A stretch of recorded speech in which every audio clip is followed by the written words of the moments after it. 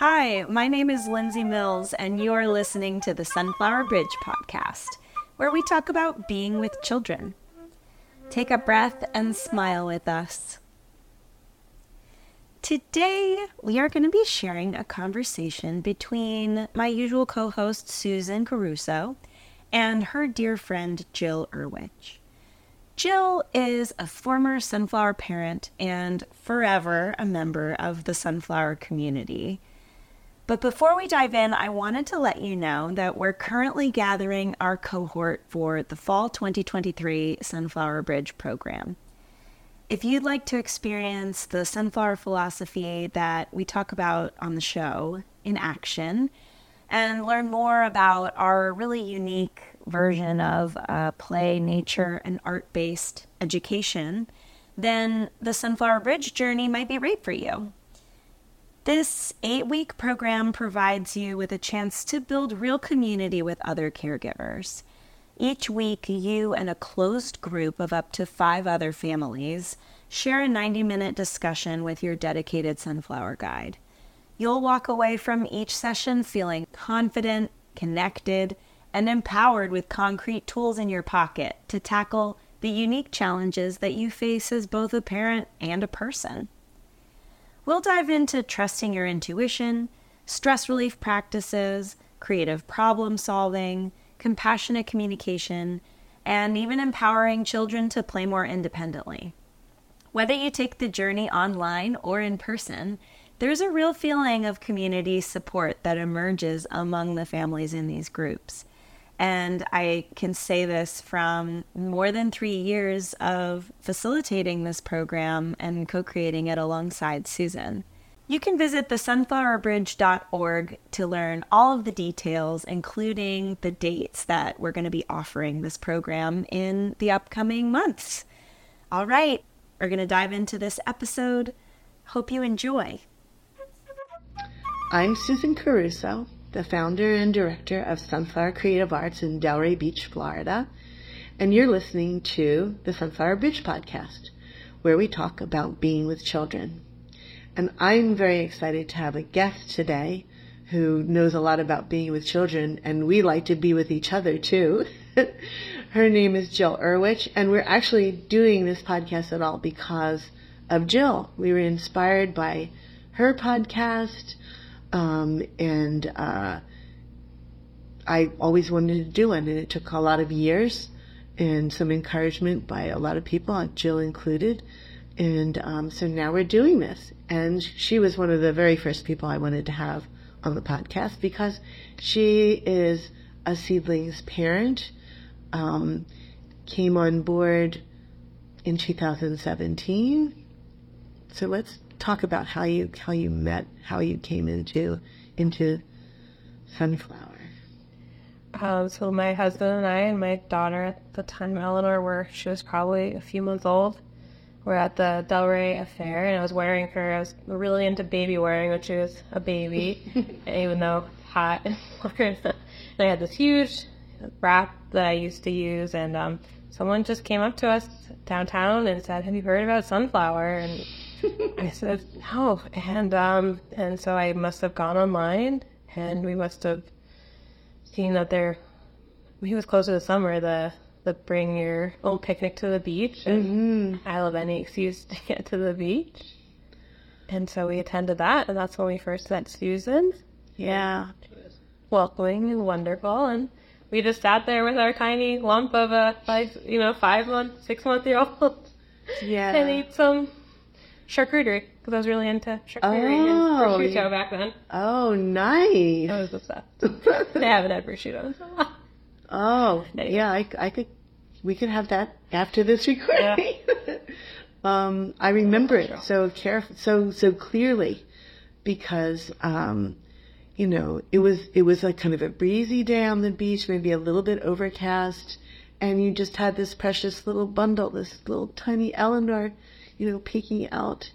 And I enjoyed talking to you so much, and it was, those beach picnics are just such a wonderful way to meet people and just hang out, and we do it at a beach that a lot of people don't know about, so they're introduced to a new beach, and it's just wonderful. So then after that, you signed up for Circle of Song. I did. Circle of Song is still one of my favorite things and one of my favorite memories. Like, Eleanor, I still sing the songs and play the ukulele and sing. Oh, yay. Yeah, I'm trying to convince her to maybe think about getting ukulele. Oh. I played the flute as a kid, and so she's on this, like, I'm going to play the flute kick, but I'm like, maybe let's try ukulele. Yeah. I forgot that you were a flute player, too. I mean, I'm no flautist like you, but my mom still has it, and I can play, like, I can still blow into it, and Eleanor, she thinks I'm the best. Oh, cool. Well, then you've got that flute. How nice would that be? Yeah. Yeah. So. Give her a little time, because how old is she now? 7. She's 7. Yeah. Still little. Mm-hmm. Yeah. Oh, wow. Yeah. So wait a couple years, because she's not going to be ready for, we did a podcast on when you could be really ready for lessons of some sort. And it is kind of around 9. It depends on the individual, but around 9-ish. And I just encourage her, like the recorder, stuff that's simple, that's just like, and just pretend. On the ukulele, we just play, I want a nice slice of pizza, and you just sound it loudly and say the words. That's great. Yeah, that's perfect. I was going to say, I remember during COVID, she started playing the ukulele. Because that's when I thought, I started trying to teach myself. Right. My evening activity. Yeah, I remember her.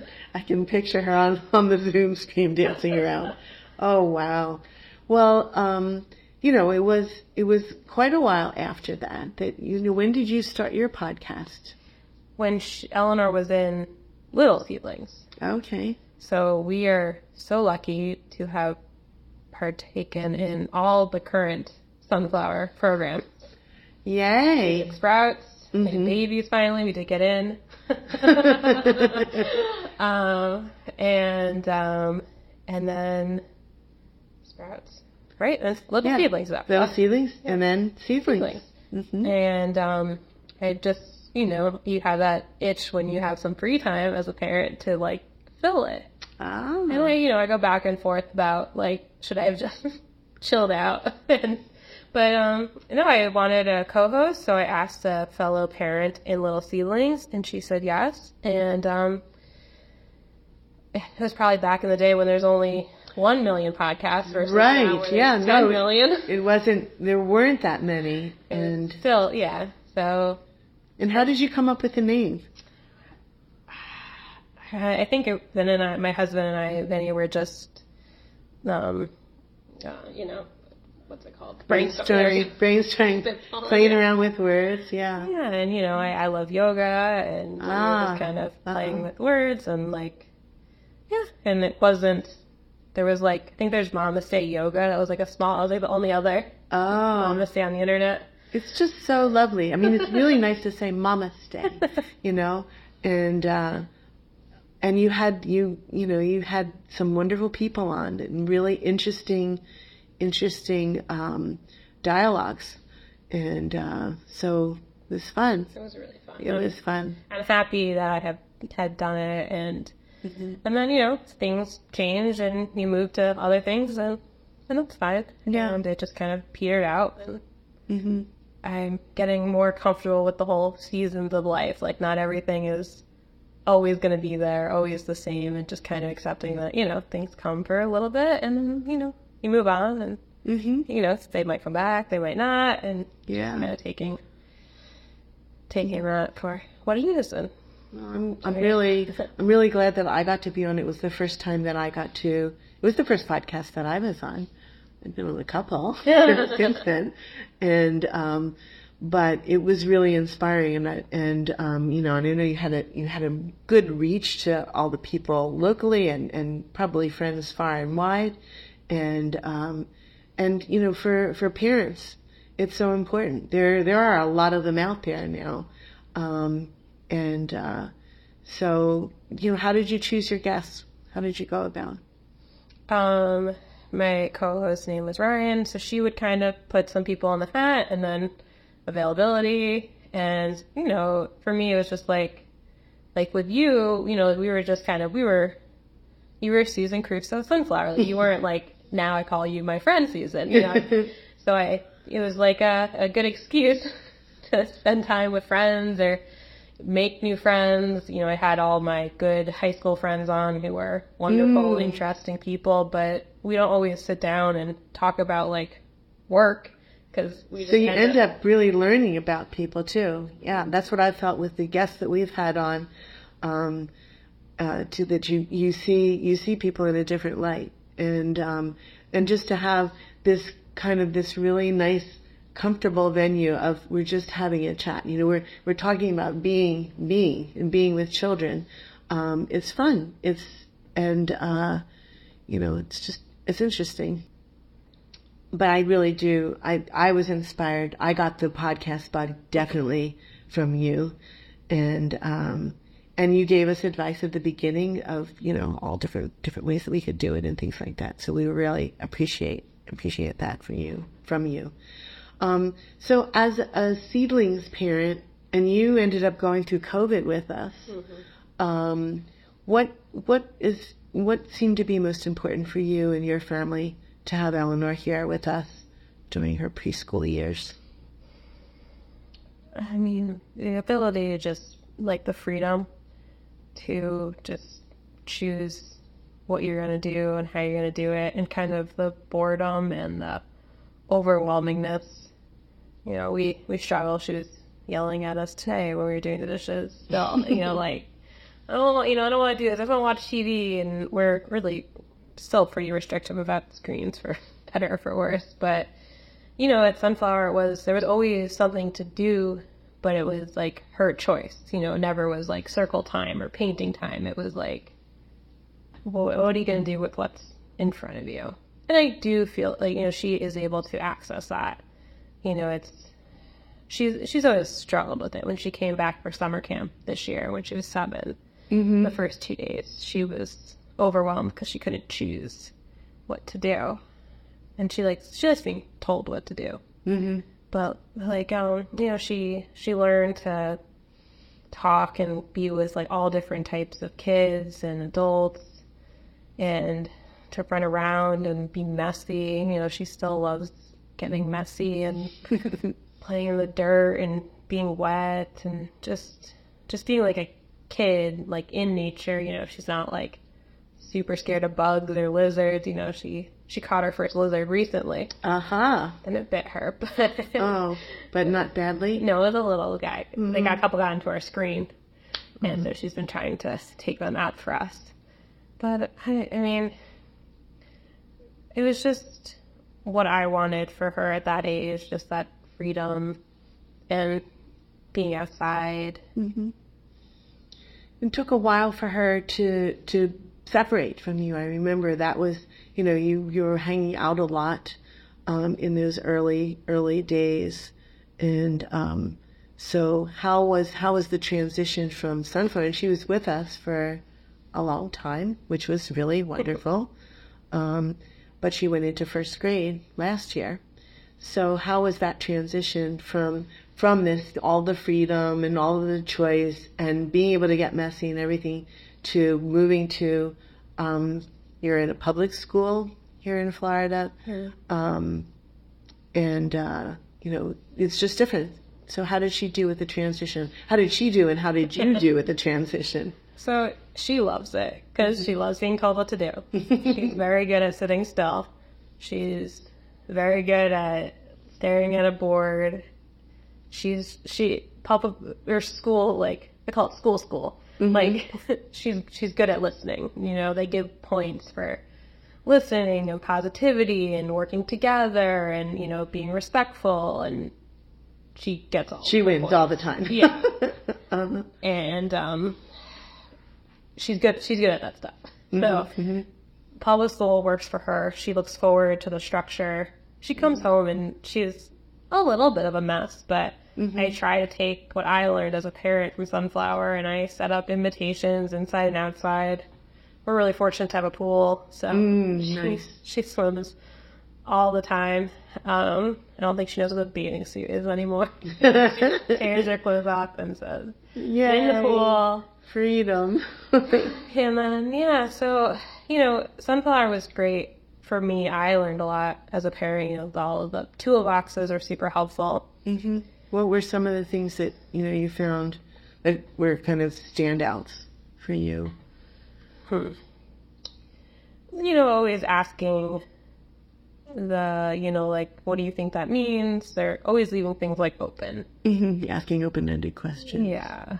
And just giving her time. I'd never get her in the car, get home from the bus and say how was your day? I just kind of let her come to me and, I talk about my day a lot. Mm-hmm. Because I know a lot of my friends struggle with my kids don't tell me anything. And I've kind of come to if I hear Eleanor tells me something about another kid, I've kind of come to be so Eleanor said that, and it when they're not, so she's starting to share more, if some a boy was trying to kiss a girl on the bus and these were first graders. Wow. It was Eleanor was really upset about it. And I don't want to overstep my bounds, but I also want to protect, the other kid's safety.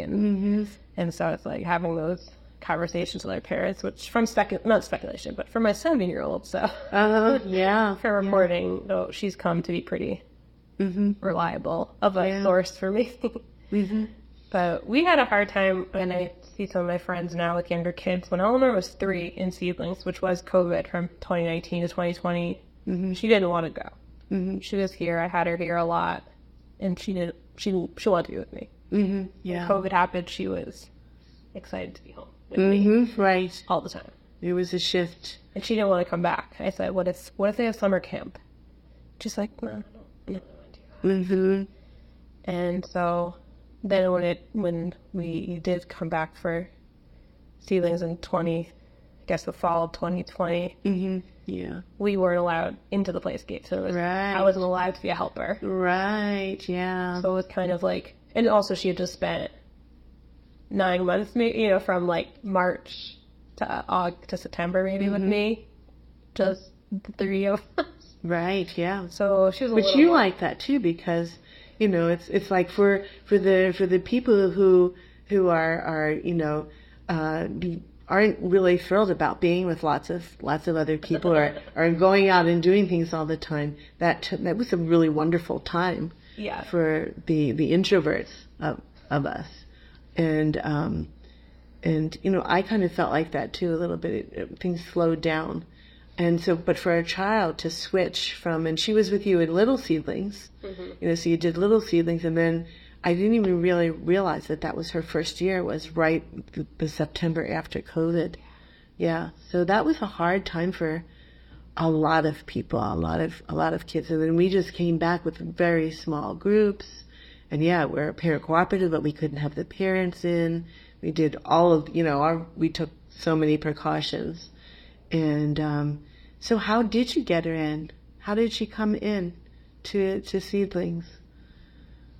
I don't remember how that happened. I think she was excited at the beginning, but yeah, I mean, we still had days where she didn't want to get out of the car, and I would come through car line, and I would yell, and she would yell, and and part of me is I probably should have just said okay, but we still deal with that now. I tried to get her to swim lessons last spring, and she said yes, and then she said no, and we yell.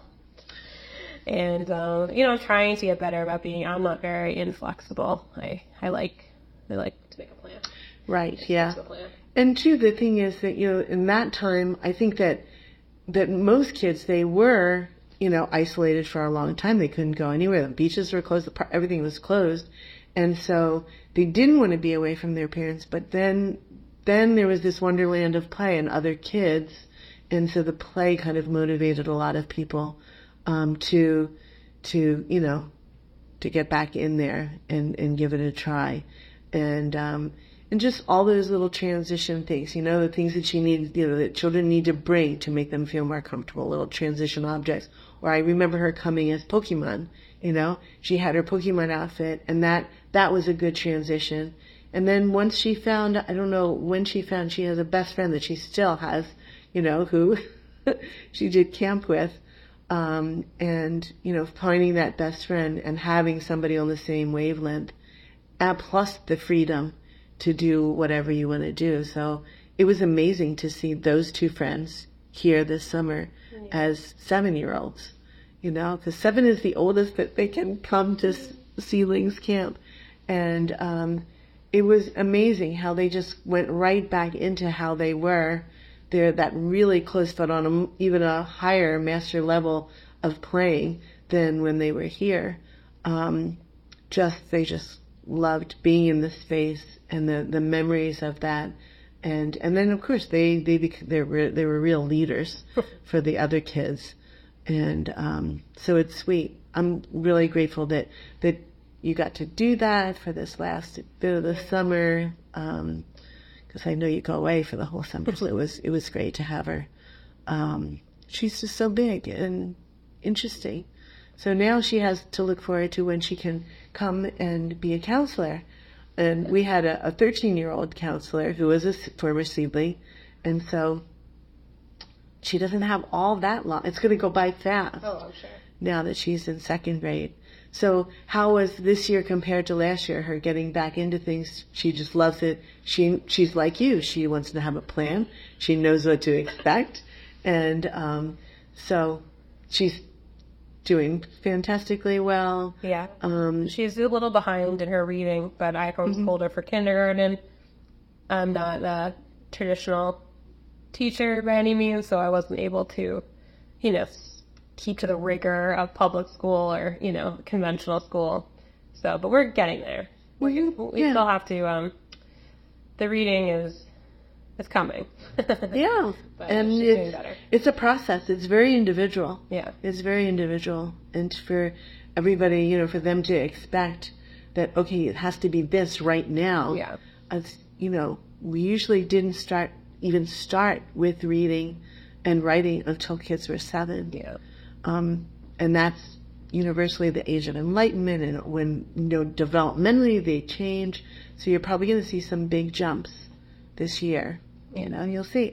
But it's very individual, very, very individual. She's working hard, and it's I just want to see, I think, the love for learning and for, just the passion for reading. And she loves being read to. Like, I could read to her all day. And Sure. so I kind of was talking to her about the other day. She said, I hate reading. And I said, you don't hate reading. You love when I read to you. Reading is hard, and it takes practice. And it's a skill. You have to practice. And you got to build up. There's so many distractions and fun screen stuff to do. So it's just a balance, and we're getting there. And also, when I take away the reins, just the fight. There's just sometimes there's no reason to fight over something, and that has been, I tend to walk away or just tell her, like, I'm done talking about this. We like to kind of ask people, what are you choosing to do to play for you these days? And you do have much more time because she's in school all day rather than just our half-day program. So what are you finding is some satisfying things that you're doing for yourself? Well, I've always loved to work out and exercise, so I'm able during the week to really give myself a solid hour or so of that time. So on the weekend, I don't feel like I need me time, like, give me like 2 hours of yoga, like, I have to go. I used to be very, like, I need to be out of the house for 2 hours on Sunday, like, don't talk to me, or have to work out. And now I'm like, I know on Monday or Tuesday, whatever, depending, like, I will have that time that, like, I can move my body intentionally for myself.